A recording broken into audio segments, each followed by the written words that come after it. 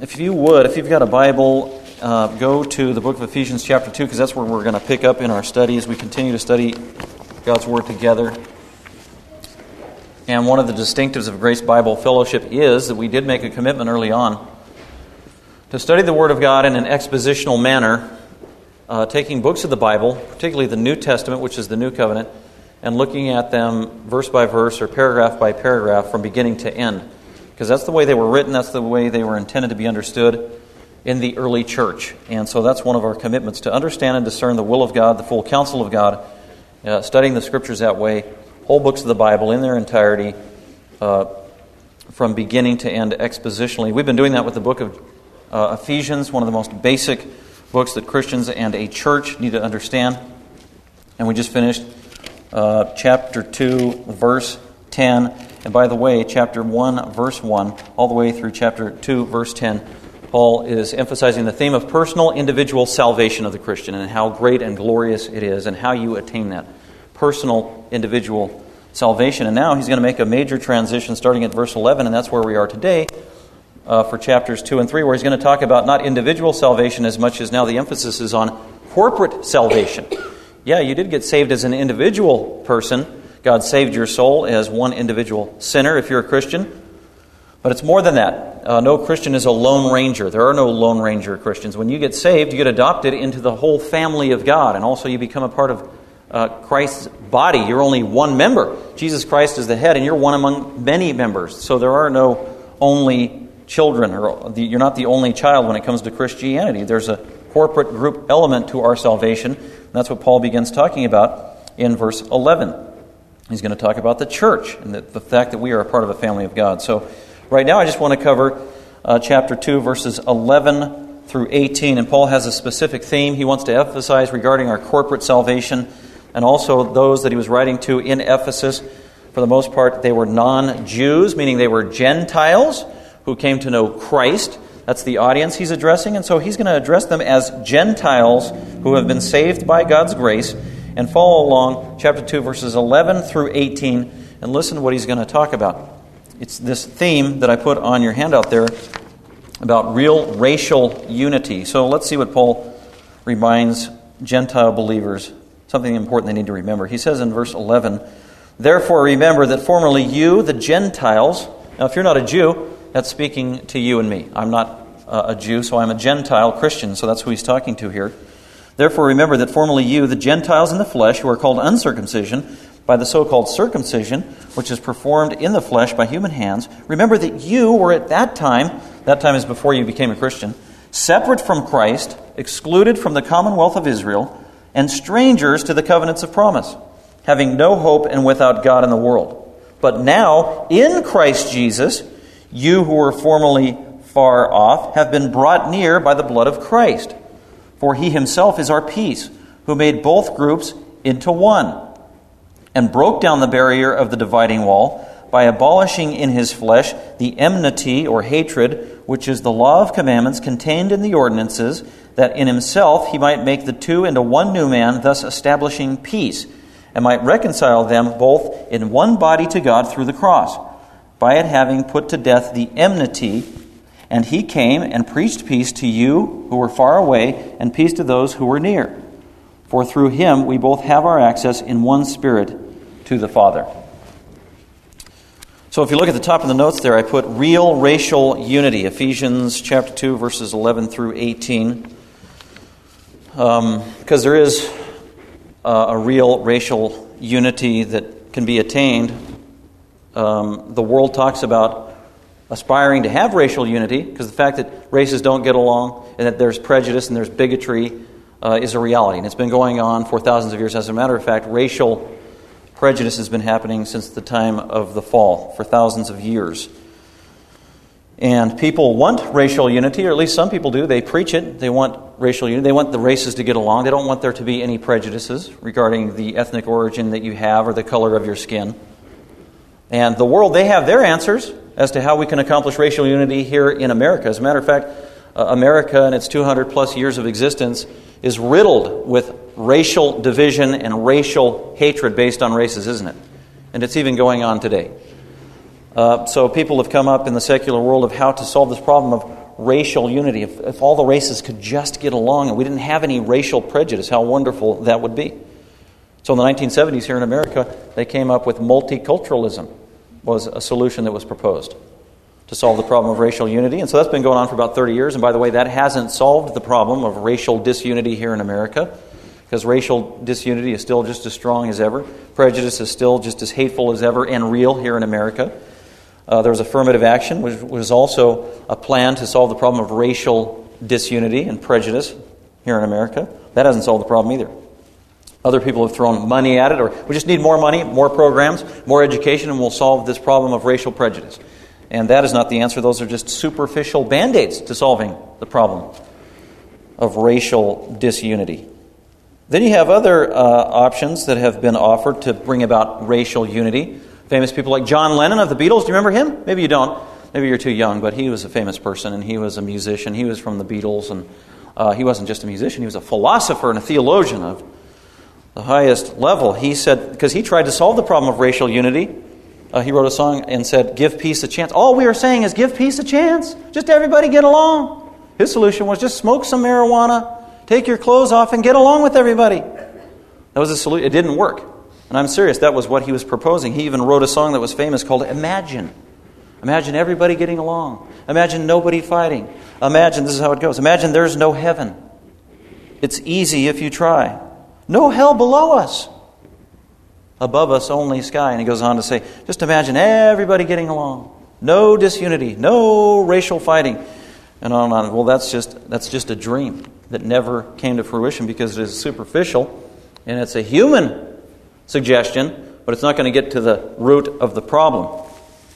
Because racial disunity, prejudice, bigotry is a real problem. It's been around since the first sin ever committed in the human race, and it will continue to plague planet Earth until Jesus comes and restores all things. So in terms of dealing with racial unity, we need real answers to solve that problem. And the Bible addresses racial prejudice. And that's one of the things I appreciate about the Bible is it doesn't ignore real problems. Racial disunity is addressed by the Bible. It's talked about by the Bible. The Bible tells us why we have racial disunity. The Bible also gives us solutions to have peace between the races.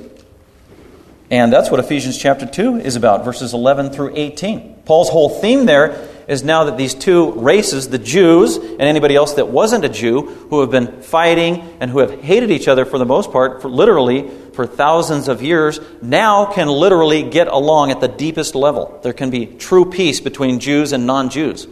Well, how is that possible, Paul? Well, he tells us the answer in Ephesians chapter 2, verses 11 through 18.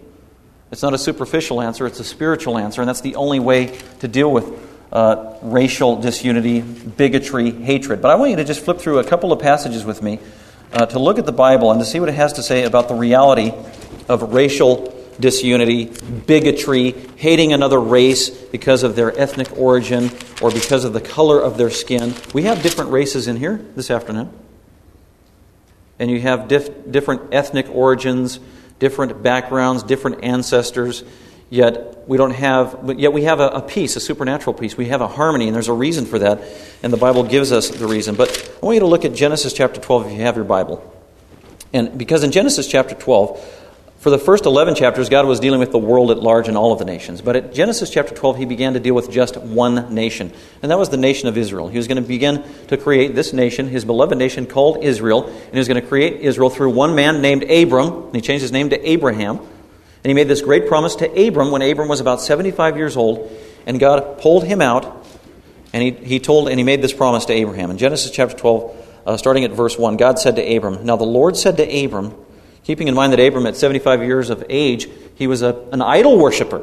He was a pagan. And yet God, in his love, chose to work through Abram in a special way. And he made this promise to Abram. And he said, "Abram, go forth from your country." What country was that? That was basically down by the Chaldeans, or where Babylon was, where Saddam Hussein lived, down in that area. That's where he lived. That's where he was born and raised. Leave that area and go to a place that I will show you. Go forth from your country, leave your relatives, leave your father's house to the land which I will show you, which will be the promised land. Verse 2, and here is the promise. "And I will make you, Abraham, I will make you a great nation." Well, that nation was to become Israel, the Jews. "And I will bless you. And so you will be Oh, and I will make your name great. And Abraham's name is great in all of history. The whole world knows Abraham. All the religions know Abraham. And so you shall be a blessing. And I will bless those who bless you, and to those and the one who curses you I will curse. And in you all the families of the earth shall be blessed. This is a great promise that God made to Abraham. And some basic things that he told him there. By the way, this was 4,000 years ago. 2,000 years before Christ, God made this promise to Abraham, where God decided He was going to create the nation of Israel. He was going to give Abraham many descendants who would become the people of Israel. They would become the Jews. God promised to bless Abraham and his descendants, but He didn't promise just to bless the Israelites or the Jews. Because in this blessing, look at verse 3. In you, at the end of verse 3, in you, Abraham, all the families of the earth shall be blessed. All nations are going to be blessed through you, Abraham. How is that possible? If you're not a Jew today, if you're a Gentile like me, there's a promise here to the Gentiles, and that is that God was going to promise to bless the whole world, all nations, even if you're not a Jew, through Abraham. And the way that promise was fulfilled was through one of the descendants of Abraham, and that was Jesus Christ the Savior. He would come to be Savior of the world, not just the Jews. But the important thing is this is where God began to create this very special nation called Israel that He was going to work in a unique way with. Then Tim read Genesis 17, where God ratified this promise He just made through this external sign called circumcision. And that was a sign of the covenant. And so it was a physical act. It was a painful act. It was to be done on Jewish boys when they were 8 days old, as a sign and a symbol that they were Jews. They were part of the nation of Israel. So they began to do that. And then in the days of Moses, a few hundred years later, in Leviticus 12, God told Moses that the nation of Israel needed to continue the act of circumcision. Because one thing God had wanted the Jews, He wanted them to stand out and be separate from the nations around them and to be different and distinct. And so God took this act of circumcision very seriously. Now look at Exodus, if you have your Bible, look at Exodus chapter 4. And here's how serious God took circumcision, the sign, the external sign of the covenant for God's people, the nation of Israel. And I'm just going to read this verse if you don't have your Bible there. Where God was taking Moses and leading the Jews from Egypt into the promised land, and God was giving them all of those laws by which they were to obey God and be distinct and be His people and be a priestly nation. And He wanted to continue the act of circumcision as one of the distinctives of the nation of Israel that would set them apart from the nations around them. And they were supposed to obey that. But it says in Exodus chapter 4, as they were traveling, now it came about, verse 24 of Exodus chapter 4, listen to this. Now it came about at the lodging place on the way that the Lord met him, Moses, in the desert. God confronted Moses as they were traveling, and God sought to put Moses to death. Did you know that? I don't think they showed that in the Ten Commandments with Charlton Heston, where God confronted Moses and wanted to put Moses to death. Why is that? Verse 25, then Zipporah, that was Moses' wife, took a flint, that's a rock, that you sharpen like a knife, and cut off her son's foreskin. In other words, she circumcised Moses' son, and she threw the skin at Moses' feet, and she said, you are indeed a bridegroom of blood to me. Verse 26, so God let Moses alone and didn't kill him after all. Wow. That's amazing. So apparently Moses let some time go by as he had a son and let his son grow up without circumcising him when he was a baby like he was supposed to be. And so God threatened to punish, chasten, and even kill Moses if he didn't obey that covenant. And so God threatened to kill him, and so Moses' wife intervened and circumcised the son on the spot. And it sounds like Moses' wife was a little upset by that too, wasn't she? As she threw the bloody skin down at Moses' feet. Here's your circumcised son. Anyway, but that's amazing. So over time, God calls the nation of Israel out. He makes them distinct. He makes them different. He gives them specific laws that they're supposed to obey. And He wants them to be different than their neighbors, the Canaanites or the pagans. Because one of the main reasons He wants them to be different than the Canaanites is because the people around the Jews, they worship false gods. They worship idols. They worship trees. They worship rocks. They worship the sun, the moon, and the stars.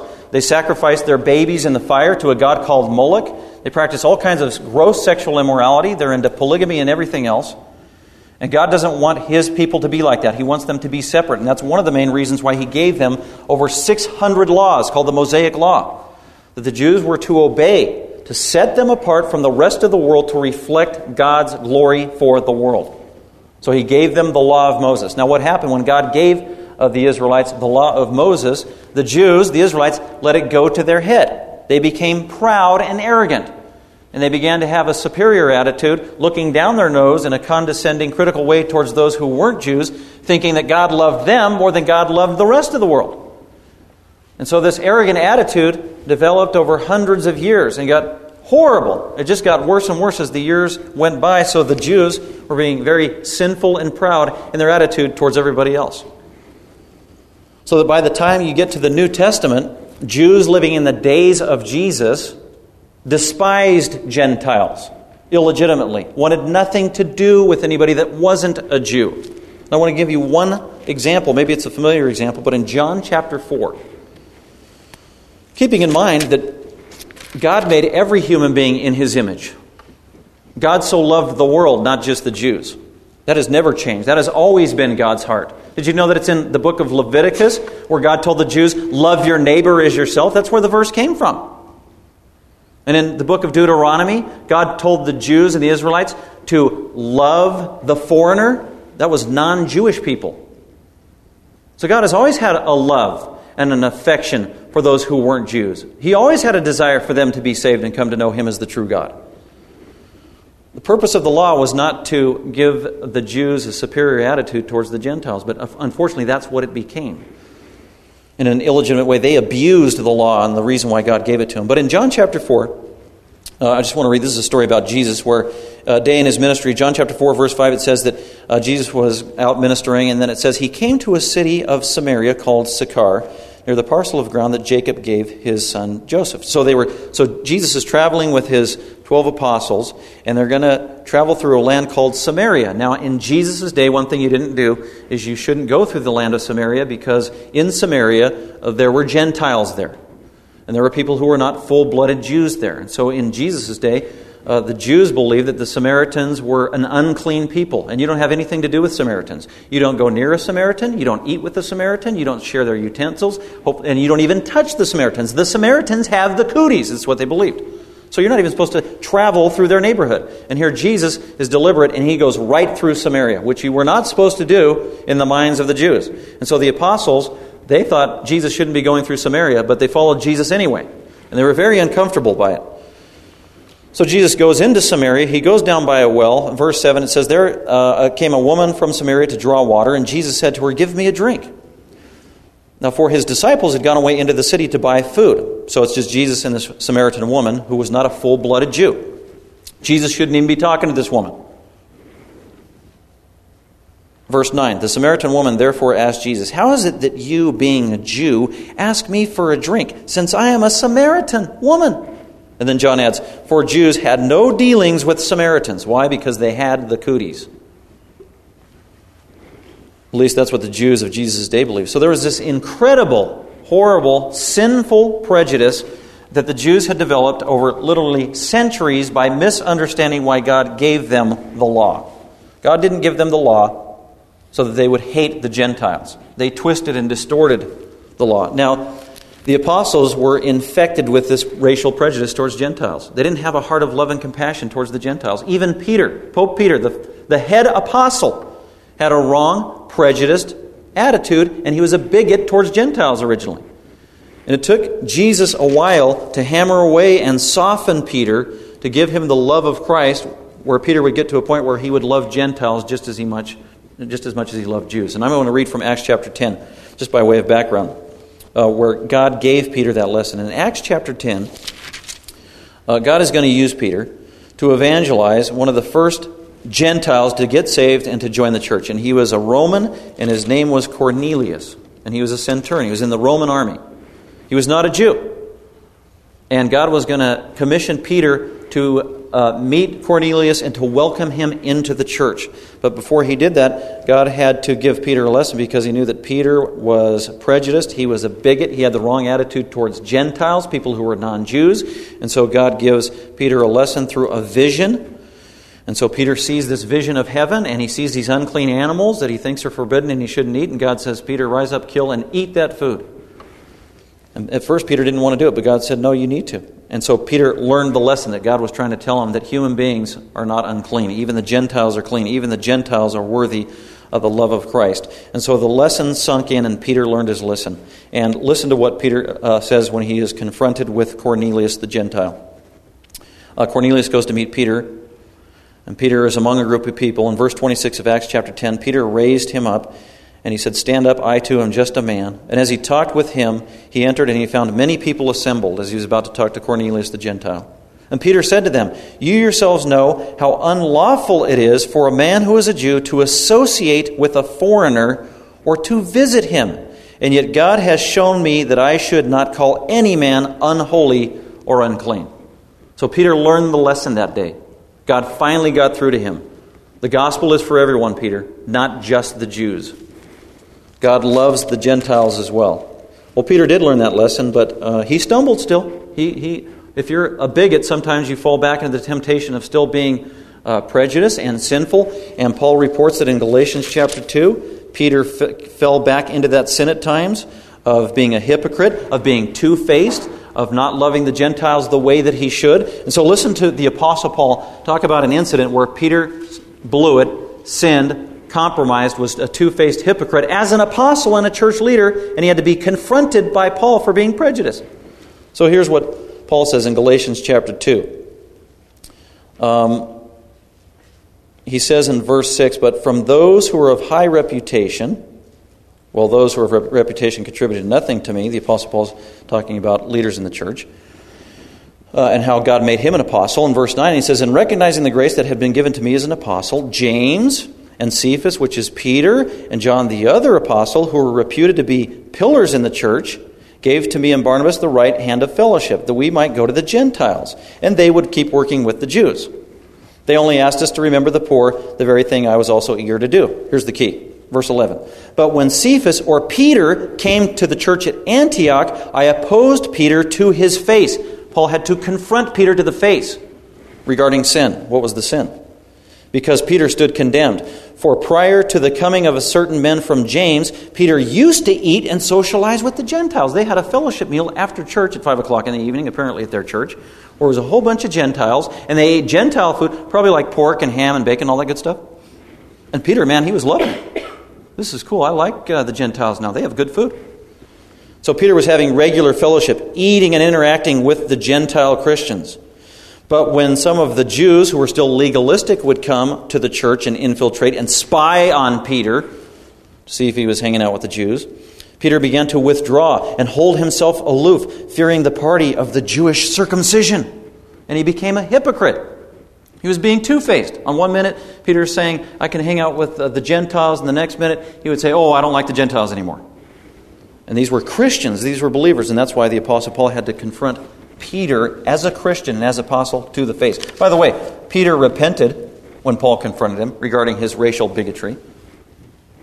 And Peter was forgiven of that sin, but it was a real sin. It was in the life of a Christian, Peter. It was in the life of an apostle, Peter. And you know, racial bigotry, it comes from the heart. It is a sin of the heart. That's why John Lennon, his answers and everything else, the secular world, they're not going to give the proper solution to racial hatred and bigotry because it issues from the heart. It's not superficial. It is an issue of sin. It's like Jeremiah 13:23. About 15 years ago, Rodney King, who got beat up and messed up with the LA police, he made a famous statement, and he said regarding racial bigotry, "Why can't we all just get along? Can't we all just get along?" He was talking about the races. Can't we all just get along? The answer is no. Rodney, we can't.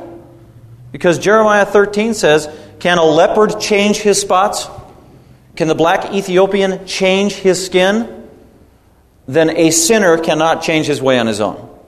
So no, we can't just all get along and do it in our own strength. We need God's help. We need supernatural answers. So now let's go to Ephesians chapter 2 and see what His supernatural answer is to solving racial hatred, division between the races, and specifically between the Jews and the Gentiles. Because that's what he's talking about. So let's go ahead and look at it. I just came up with 3 basic points out of this text that I wanted to highlight. I'm going to give you the answers there up front. In this passage, Ephesians 2, 11 through 18, Paul tells how now all believing Jews and Gentiles, anybody that is a Christian, regardless of your ethnic background, have been reconciled to each other spiritually and relationally in 3 ways, Paul highlights. Number 1, through the sacrificial death of one Savior, the Lord Jesus Christ. Through one Savior. Number 2, for the purpose of creating one body. And then number 3, now sharing continual access to one Father. So let's look at the first point here that Paul is making, and that is that unity has been brought between Jews and Gentiles through the death of the Lord Jesus Christ. Going back to verse 11, he says, "Therefore remember that you, formerly you, the Gentiles," that would be us, anybody that is not a Jew but is a Christian, "we are called uncircumcision because we were not circumcised on the outside," the Gentiles were not, "by the so-called circumcision, that is the Jews, which is performed in flesh by human hands. Remember that you Gentiles were at one time separate from Christ." In other words, the Gentiles, they didn't have a promised Messiah, but Israel did. All throughout the Old Testament, God promised Israel they have a Messiah, they have a deliverer. The Gentiles did not have a specific deliverer to identify with to save them as a nation and as a people. Also, he reminds the Gentiles that they were excluded from the commonwealth of Israel. They were not a part of the Israelite theocracy that God was in charge of. In other words, they didn't have citizenship in a heavenly kingdom. They weren't citizens of God. When you're not a citizen, you don't have any rights and privileges, do you? You can't vote, you don't have rights and privileges. So the Gentiles didn't have rights and privileges with Almighty God. Also, it says that they were strangers of the covenants of promise. Covenants is plural. There are 3 main covenants in the Old Testament. The first one was the Abrahamic covenant we just read in Genesis 12.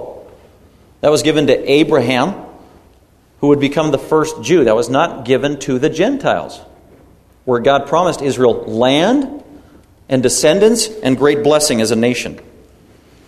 Now there was a residual promise to all the peoples of the earth, but that promise was given to Abraham and the nation of Israel. And the other 2 covenants in the Old Testament, there was the Davidic covenant later on in 2 Samuel chapter 7, where God promised the nation of Israel the Messiah would reign as king. And actually they would have descendants reigning on the throne of Israel until the culmination of the greatest king would come, and that would be the Messiah himself. And that was the Davidic covenant, and that was just an expansion of the Abrahamic covenant. And then the last covenant that God gave the nation of Israel, as just before their destruction, was the new covenant. And that was expanding the Abrahamic covenant even more, and the emphasis was on internal spiritual blessings, that God would write His law on the hearts of the people, and also that He would give His Holy Spirit to live inside of people. That had never been said before. So that was a new dimension to the covenants that were given to the Israelites. So those were the 3 main covenants of promise given to the nation of Israel. The Gentiles didn't have these covenants from God. So it was an awesome privilege that Israel had. Also, Paul goes on in verse 12, he says that the Gentiles had no hope. In other words, they didn't have a future. They had no guarantee. They didn't have a doctrine about the future. The Gentiles, they didn't know what happened after death. It was a mystery. God never literally communicated that to Gentiles. They didn't have a hope. They didn't have a future. They didn't have a promise of a coming Messiah to look forward to. They didn't know anything about a doctrine of bodily resurrection.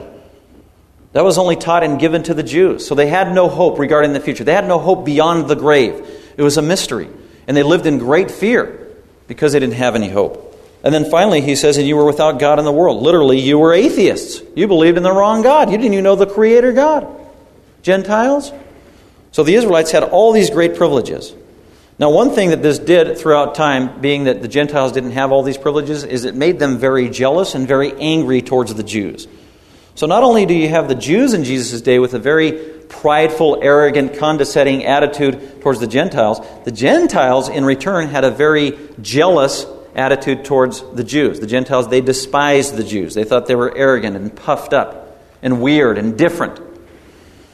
So they just hated each other. They wanted nothing to do with each other. So how in the world can you possibly bring a Jew and a Gentile together and make them one when they have hundreds of years of animosity towards one another? Well, Paul gives the solution. It was through the work of Jesus Christ, because he says in verse 13, okay, Gentile Christian, here's what happened. But now in Jesus Christ, you who were formerly far off. In other words, you were not near to God. You didn't know God personally. You have been brought near by the blood of Jesus Christ. Brought near means to be brought close to somebody. We say it today. Are you close to that person? Yeah, are they a close friend of yours? There he's saying through Jesus Christ, the Gentiles have been brought close to God. They can be a close friend of God Almighty, and it was through Jesus Christ. Verse 14, for he himself, the Lord Jesus, is our peace, who made both groups into one and broke down the barrier of the dividing wall. By abolishing in his flesh, that's through his death, through the cross, that's how he did it. The Lord Jesus Christ brought Jew and Gentile together through his death by dying on the cross, because Jesus had to die on the cross for two main reasons. Because the law that God gave to the Jews required two things. It required perfect obedience, which nobody could do, and it also required the death penalty if you broke the law.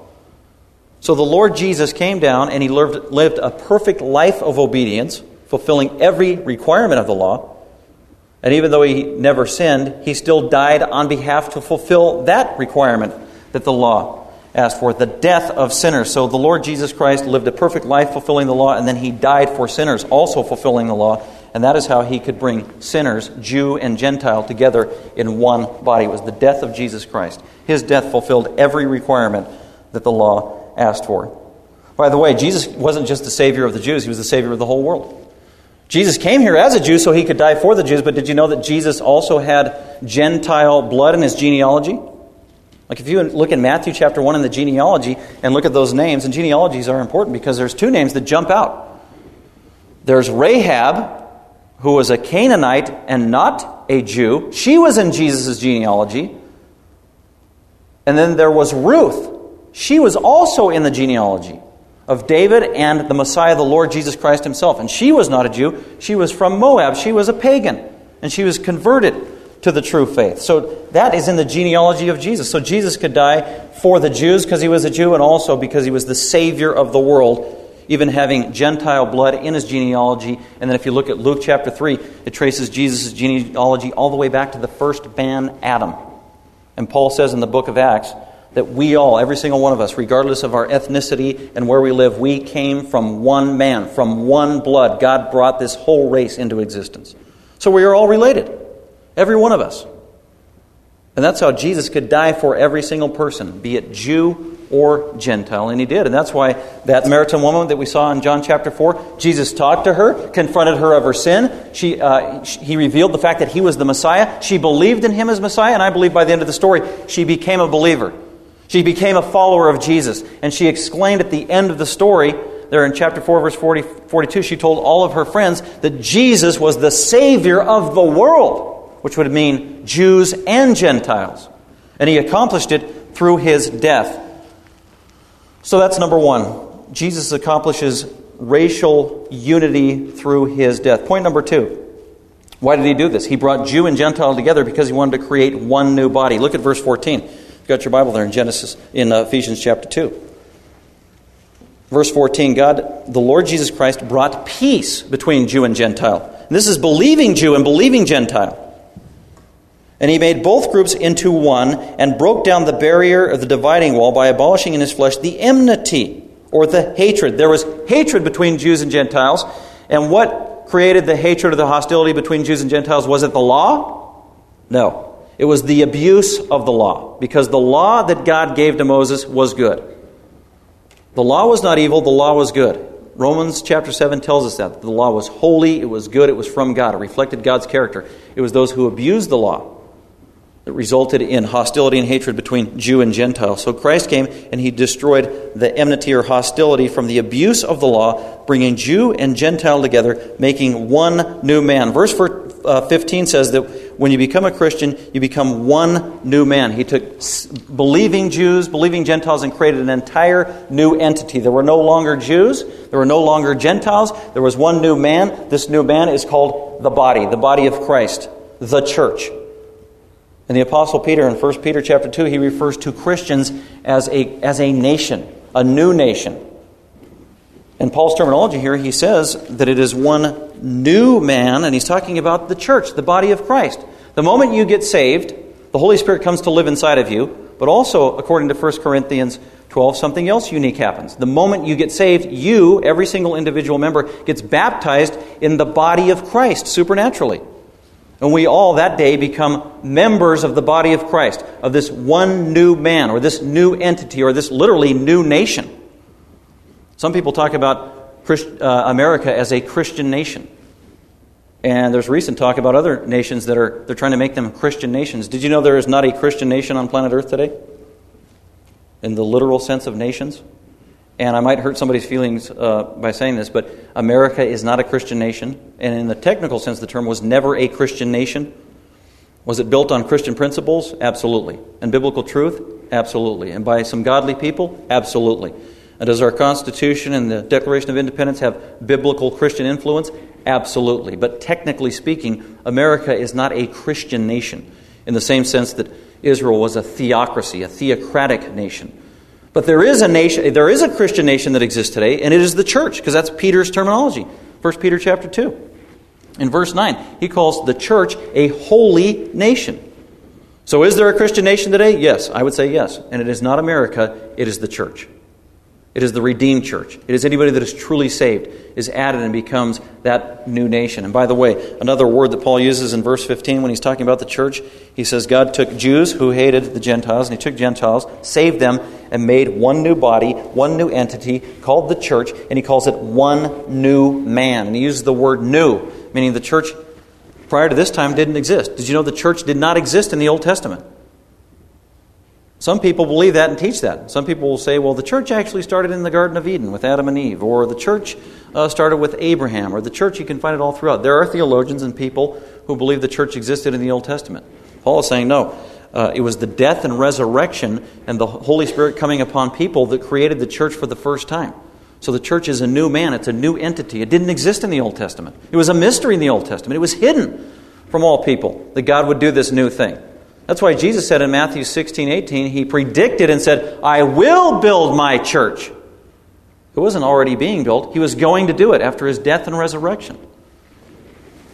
So this new man, this new entity, this new body, this new humanity, this new race, this new redeemed nation that we can be a part of is called the church, Christ's body. And that's why one of the main reasons why Christ died, to reconcile Jews and Gentiles, because he is the Savior of the world and created this new body of people called his beloved church. And then in chapter 3, he's going to talk more and more about the church and our identity in Christ corporately. Now go on to number 3. God brought Jew and Gentile through the death of Jesus Christ in a supernatural way, bringing unity, creating the new man, creating the church, so that they could have continual shared access to one Father. The Jews did not have access to God in the Old Testament, because the only way you could have access to God was following all those rules and regulations that God gave Israel, right? And it was through what? It was through the priests. It was through the high priest. It was through the Levitical priest. So you had to go through the proper channels in order to get to God to do the right thing. The Gentiles didn't have a priesthood. The good news is there's a new greater priest that has come to the world, and that is Jesus Christ. He's called our high priest after the Melchizedek order. And that means he is a high priest for everyone who believes in him. And what does a priest do? A priest provides access to God. And since the Lord Jesus Christ is the high priest for anyone who believes in him, he automatically gives you direct access to God, the creator of the universe, on a personal level. So if you believe in the Lord Jesus Christ and come to know him and become a Christian, now for the first time in your life, from the time you get saved, you have direct access to Almighty God, the Creator. You can talk to him the way a child talks to his father. And it is through the death of Jesus Christ and his resurrection that provides that for every individual, whether you're a Jew or a Gentile. If you believe in Jesus Christ, you now have access to the same God, to the same Father, as one of his children. The way he does that, according to Paul, in verses 16 through 18 there in Ephesians, I'll just read that, starting at verse 16. Christ died, provided access, and might reconcile both Jews and Gentiles into one body, the church, to God through the cross, by it having put to death the hatred or hostility. And Jesus came and preached peace to you, the Gentiles, who were far away, and peace to those who were near. For through him, that is Christ, we both, Jews and Gentiles, have our access in one Spirit to the Father. And his main point there is that it is possible for a Gentile who didn't have all these promises that the Israelites do, they can now have access, direct access to Almighty God because of the Holy Spirit. Because the moment you become a Christian, the Holy Spirit of God comes to live inside of you and is now mediating on your behalf of every prayer you pray, every thought you think, to the Lord Jesus Christ and to Almighty God, who is now your Father and has adopted you into his family through a personal relationship with the Lord Jesus Christ. That is an awesome truth. And what I'd like to say in conclusion, I want to read Galatians 3:28. If you have your Bible, let's just read that, because this is a very important verse. regarding this unity that we have, whether you're a Jew or a Gentile. The emphasis isn't on what your ethnic origin is or what your racial identity is. The emphasis is on, do you know Jesus Christ personally or not? Really, there's only two kinds of humanity, and I've said it before. There are those who are redeemed and those who are not redeemed. There are those who are Christians and those who are not Christians. Your race has nothing to do with it.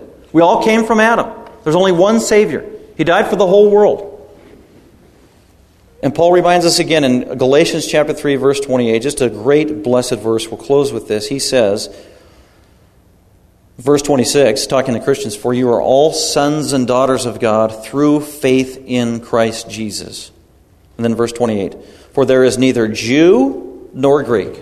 There's no distinctions. There is no Jewishness, no Gentiles. Your race doesn't matter. Ethnic origin doesn't matter. There is neither slave nor free. Doesn't matter how much money you make.